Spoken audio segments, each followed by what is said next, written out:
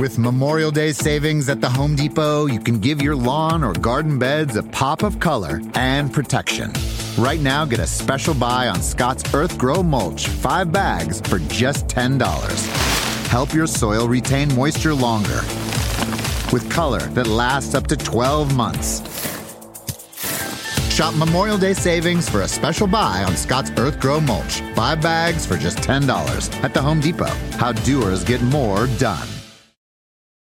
The longest field goal ever attempted is 76 yards. The longest field goal ever missed? Also 76 yards. Why bring this up? Because knowing your limits matters, both when you're kicking a field goal and when you gamble. Betting more than you're comfortable with is like trying a 70-yard field goal. It probably won't go well. So set a limit when you gamble and stick to it. Want more helpful tips like this? Go to keepitfunohio.com for games, quizzes, and lots of ways to keep your gambling from getting out of hand.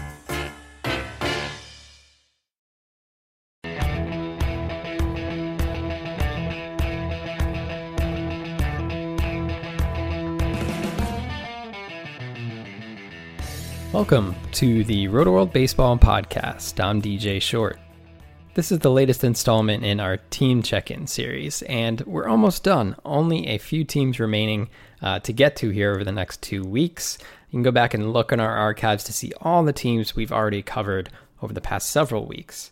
Today, I'm talking Rockies with Nick Groke of the Denver Post.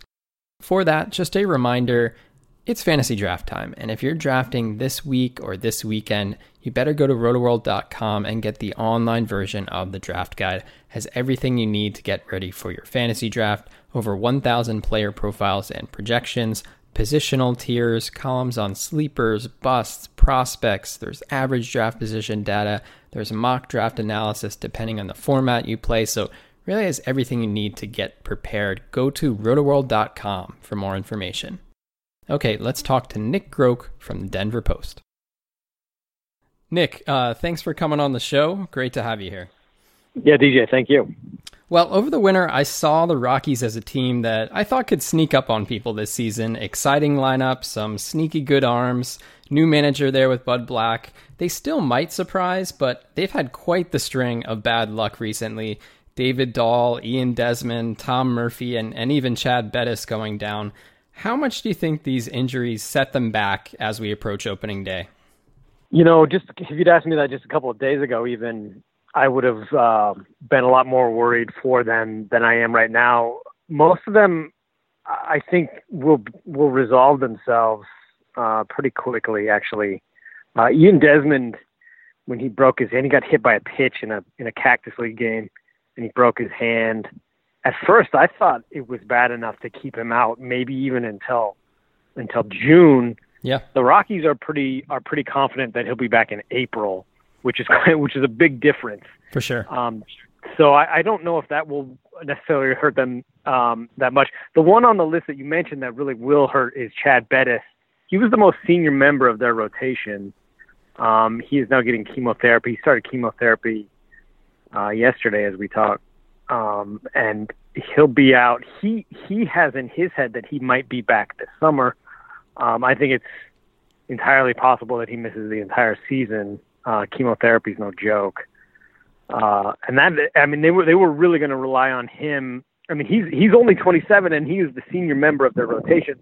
Their rotation is so young and so unproven that they really could use as much experience as they can get, and they're losing it with Chad Bettis. So, Of the list, that is the most concerning. They actually have, for maybe the first time in their history, actual real talent that's among starting pitching. Mm-hmm. But they can't test it too much because they're all so unproven. But they have some numbers to work with though for change, so they might be able to fill in for him. I don't know. You know, what really they, project overall, this season. The injuries certainly don't help, but I don't know if it's time yet for them to freak out. Right. As for the Desmond signing, just really putting the injury aside, I mean, he will be back hopefully by the end of April, but this contract, 5 years, $70 million, to play a position he's never played before. you can also maybe question the timing and the market for first base types this winter.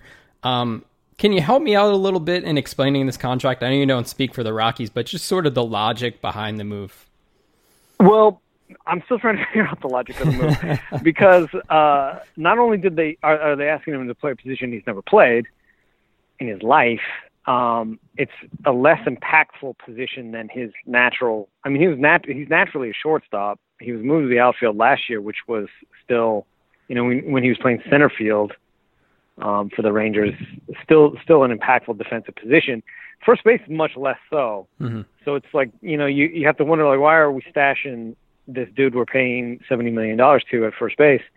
Especially when, the real confusion for me as it unfolded over the winter was, well, Edwin Encarnacion is sitting there too. He can play first base. His natural position is first base, and he can hit really well. Right. Well, what's the problem? What was the problem with him? If you're going to dole out $70 million, what was the problem with Edwin Encarnacion? But as I sort of look at it more, especially in spring, I don't think that we've looking sort of down the line, and the Rockies haven't said this necessarily, but I don't think that we can discount the idea of Ian Desmond eventually playing shortstop for the Rockies or center field, or left field, any of the outfield positions, really.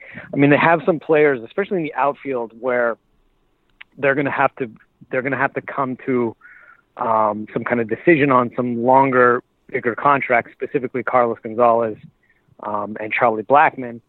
So having a guy who is so versatile defensively in Ian Desmond, they might be able to move him around defensively through the life of his contract. Probably not necessarily this year, but I think that's kind of more what they had in mind. And then offensively, he's so versatile a player offensively because he's good on the bases. He's adept at doing things like, in hit and run situations, whatnot. What they really want from him offensively is to give them a wider range of possibilities, especially on the road. At Coors Field, you can kind of just hit your way to victories. On the road, where they struggle to score runs, you have to manufacture it a little bit more. And he allowed them to do more different things, especially in the middle of the lineup. So, that's what they're looking at, I think.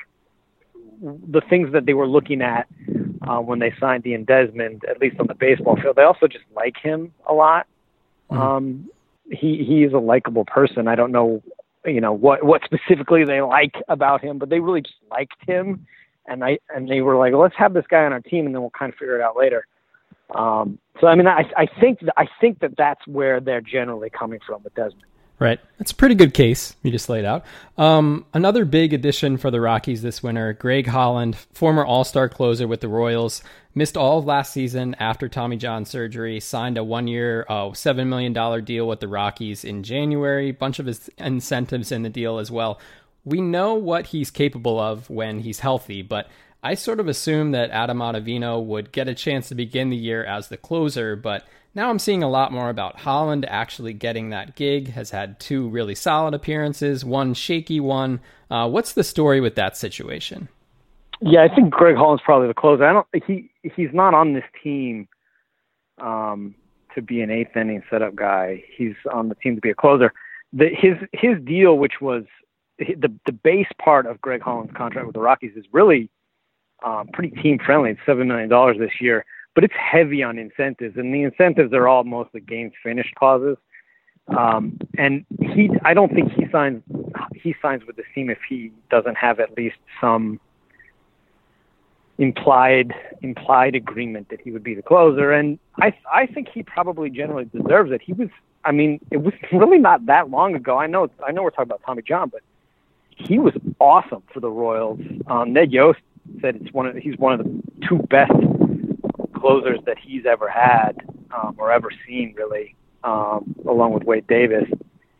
And I think that that's probably a wise idea for the Rockies to use him in the 9th inning. They so often, and that's not a slight on Adam Ottavino, the Rockies so often, especially at Coors Field, lose games in the 8th inning. That's a good point. they just, when the games kind of start to get long, a game can really, really get out of control in the 7th and 8th innings. Games come down to the final 3 outs at Coors Field less often. I don't know if I have numbers in sports. It's just in my head anyway. It's like less often than other places. It's not because they're not playing 2-1 games like they do in San Diego. They're playing 6-5 games or 6-4 games, and if you're winning 5-1 and then all of a sudden I saw this multiple times last year where they were comfortably ahead against teams, and then in the 8th inning they score 4 runs, and then even if you still have a lead, you've completely lost any grip on the game at all. Mm-hmm. And then it's almost like the 9th inning was like predestined to just completely fall apart. But they lose it in an early inning, so it's not that Adam Ottavino is not important to them. It really sets up really well to have him as an 8th inning guy and Greg Holland as a closer, especially with Greg Holland's experience in that inning. It's really not a bad idea, and it won't be. I mean, a lot of things will have to unfold, but I imagine that there'll be plenty of opportunities for Adam Ottavino through the course of the season to be earning saves if we care about saves. Right. But as a quote unquote assigned closer, they needed to see Greg Holland healthy in the spring. They needed to see him come back, and they needed to see some of his velocity come back. They've seen all of these things. He's even just in 2 Cactus League starts. He threw 2 simulated games before that. He's looked really good actually. He has life on his off-speed stuff, and he's throwing hard, and he's in shape. He's healthy. He's happy. It's definitely him.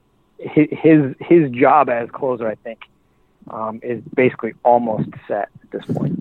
That's good news. Okay, I want to touch on a couple of players from this lineup. First, DJ LeMahieu, coming off a batting title last year, just edging out Daniel Murphy, blew away his previous career high with a 911 OPS. Now, nobody's expecting him to hit 348 again, but how has he evolved as a hitter over the past couple of years? It still feels like, even after winning a batting title, that he doesn't get much respect and not a lot of people know about him. I just have to stick up for a fellow DJ here. So yeah, exactly. It's funny. DJ's career arc is so strange, LeMahieu, because he's a second baseman who's very large. What is it? I think he's 6'4", something, 6'3". He's very big, so people just assumed, you must be a power hitter, and they always wanted him to be hitting for power, but that was never his identity as a hitter. So it was almost like, because people were projecting this idea onto him, he seemed like a failure in their eyes because he's not a power hitter, even though he's large. But that's just not who he was. So it was always sort of a weird kind of sort of split between what people expected of him and what he really was. Well, eventually he just grew to stop kind of caring about that, and he really became just a good hitter overall. But then as he, just in the past few years though, as he's grown more comfortable as a good hitter, he's started to find more power in a kind of backhanded way.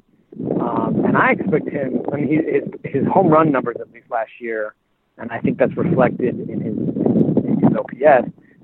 I don't know them off the top of my head, but he's hitting more home runs than he ever has. And I suspect that they'll go up even more, just because he's become such a comfortable, just hitter overall. He's very, I think he's the second best hitter in the league, in baseball, with 2 strikes. He's just, which I think can just be explained by him being a good hitter. And, as he puts a little bit more loft, on some of his hits, a little bit, as he gets them into the air a little bit more, really to both sides of the outfield, that's when you start to see kind of his power numbers go up a little bit. He did not luck into a batting title last year. And he is not in my opinion, a Coors Field product. He's certainly a good hitter. a very, very good hitter, as you can witness by his numbers with 2 strikes. And if there's any sort of road home split with him, as I always like to remind myself, the road splits on Rockies hitters, they're at a kind of, if they're at an advantage at home, they're at a disadvantage on the road, right? Because they have to go the changeover effect from one to the other is pretty extreme, as it is with pitchers too. But the adjustment is much bigger than other players on other teams have to make, going from one to another, and they have to do it all season long. So it balances out a little bit. Yes, they might gain, TJ LeMahieu might gain some cheap hits through the season playing at Coors, but he loses some having to go on the road after having played 6 or 7 or 8 games at Coors Field and homestand. So I mean he deserves to be in a conversation among the better hitters, better hitting second basemen, I think, in the league. And I would expect, like I said, I don't know. I don't know if his overall OPS will go up this year, but I expect to see a little bit more, maybe slightly more power from him even this year over last. Speaking of power, Trevor Story broke out in a big way last year, 27 homers in just 97 games before going down with a torn ligament in his thumb. Now, coming back from hand injuries can be kind of tricky sometimes, but how is he looking this spring, and do you think there's still room for improvement with his game, especially in regard to that strikeout rate? He struck out in 31.3% of his plate appearances last season. Yeah, there's plenty of room for improvement with Trevor Story. From the Rockies perspective, they want to make sure he doesn't regress defensively in any way. He was a little bit above average defensively as a shortstop last year. If he can improve defensively, they'll take it. They'll take almost anything that he can give them at the plate, because he will continue to hit for power. I think for the Rockies, I don't know what his home run numbers will be. Last year was completely crazy. There were times last season when he was on such a power tear that it was really weird.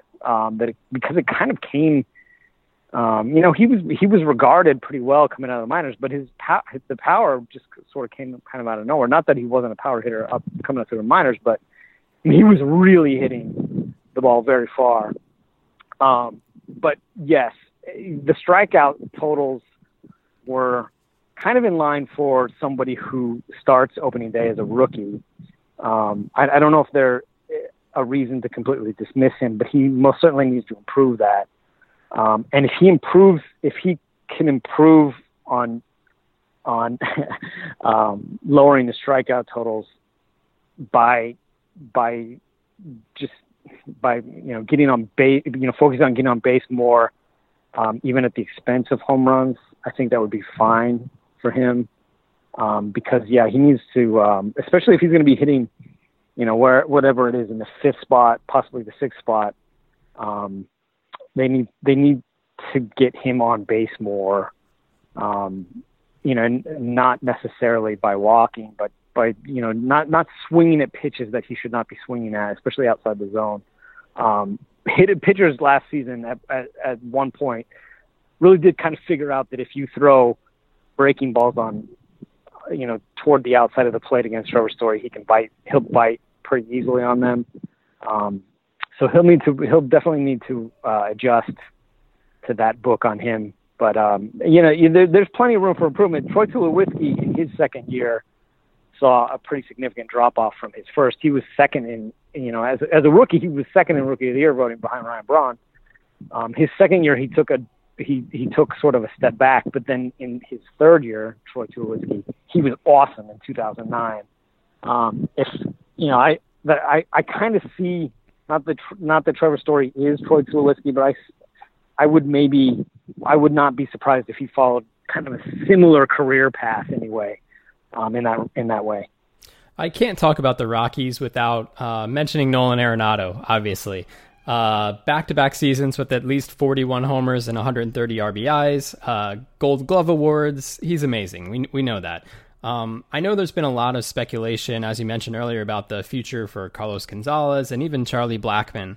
But what about Arenado? Have there been any overtures toward a contract extension there, or is this a situation where we might have to wait to see what happens with Manny Machado, Bryce Harper, guys like that, before we get sort of a general framework for what a long-term deal could look like?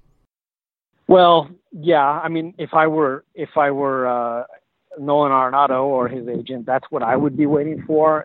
If I were the Rockies, I would not have a problem with waiting necessarily either. They signed him through his next 2 arbitration years, but they did not sign him into free agency yet. So it's a tough one from a Rockies perspective. It's a difficult one because probably in the end they got burned a little bit by signing Troy Tulowitzki to a long-term deal. Because they were not able to then follow up his place on the team by building anything around him. Yeah. So if the Rockies think that it's a zero-sum kind of proposition where if they have X amount of dollars to spend on Nolan Arenado, then are they taking away from being able to re-sign starting pitchers, or whatever it is that they're looking at as they project toward the future. I don't know if they are, they like Nolan Arenado. I don't know if they like him enough to go over the top to keep him into his free agency at this point. Anyway, his value is pretty high right now. I don't know, the things that would take it up, the things that would increase his value in the future are probably out of the Rockies' hands at this point. Like you mentioned, other player contracts and how the market sort of shakes out. So I don't know if it's necessarily a rush, if they're in a rush to be looking to sign him long term right now, although it would make Rockies fans very happy. Mm-hmm. The Rockies have a tendency to really follow the arbitration path on players. You don't get raises. They don't give players raises before they hit arbitration. They don't go above market arbitration values when players are in arbitration. And then they have not often paid for a player to get them from their pre-free agent years into free agency, although they did with Troy Tulowitzki and Carlos Gonzalez. So, there's not a lot of precedent that we're really looking at with the Rockies paying, large extensions for players.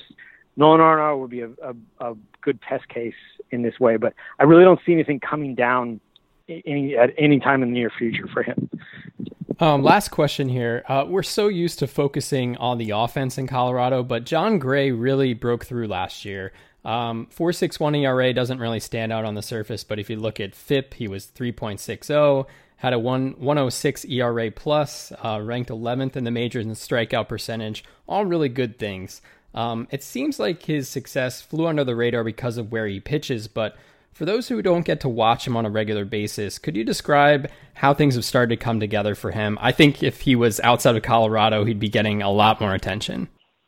Oh yeah, no, definitely. Because you look at his ERA and it's not that impressive, but mm-hmm. I mean, it's definitely a Coors Field thing, and I think they kind of had to teach that to him. That like, look, don't worry about your ERA because it's gonna be large.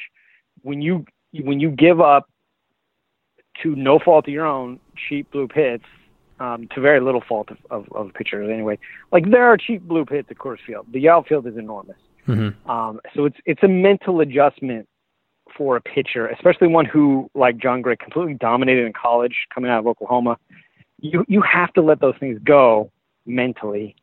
You have to not be fazed by a guy being on second base. Like that is going to happen. The gaps are enormous. People are going to hit doubles on you at Coors Field. Let it go. Just focus on the batter, on to the next, always on to the next one. And he is particularly well suited to do that because he is such a strikeout pitcher. Yep. He can get out of an inning pretty solidly without kind of really having to worry too much about a guy on second.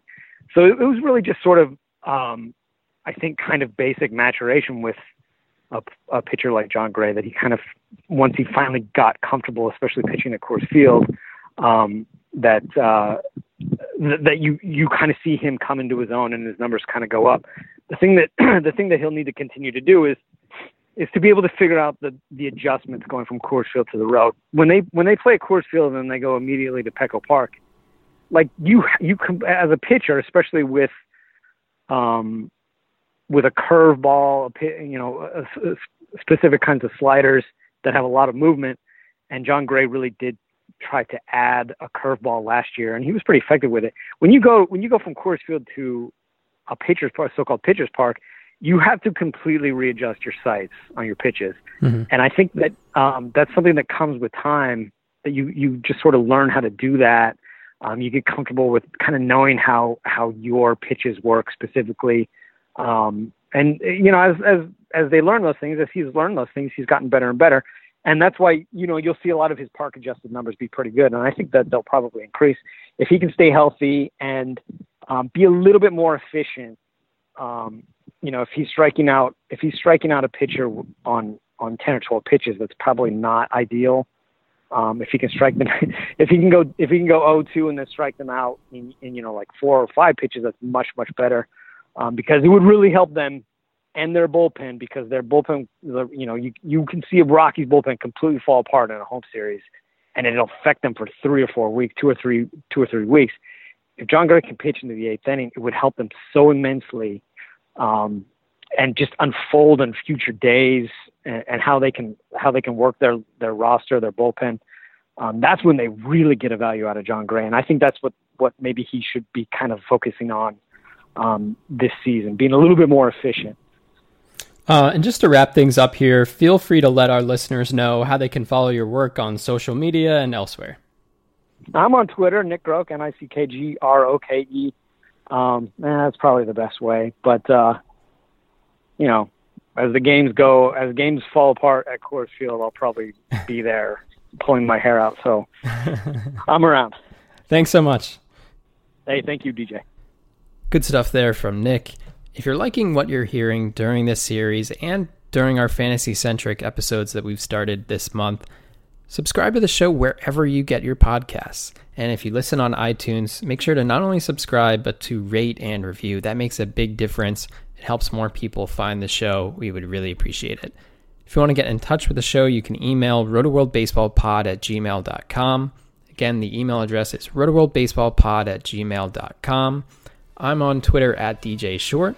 My co-host Drew Silva is on Twitter @DrewSilv, and I will see you next time.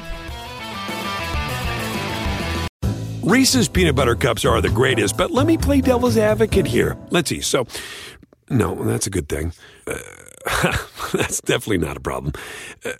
Reese's, you did it. You stumped this charming devil. The longest field goal ever attempted is 76 yards. The longest field goal ever missed? Also 76 yards. Why bring this up?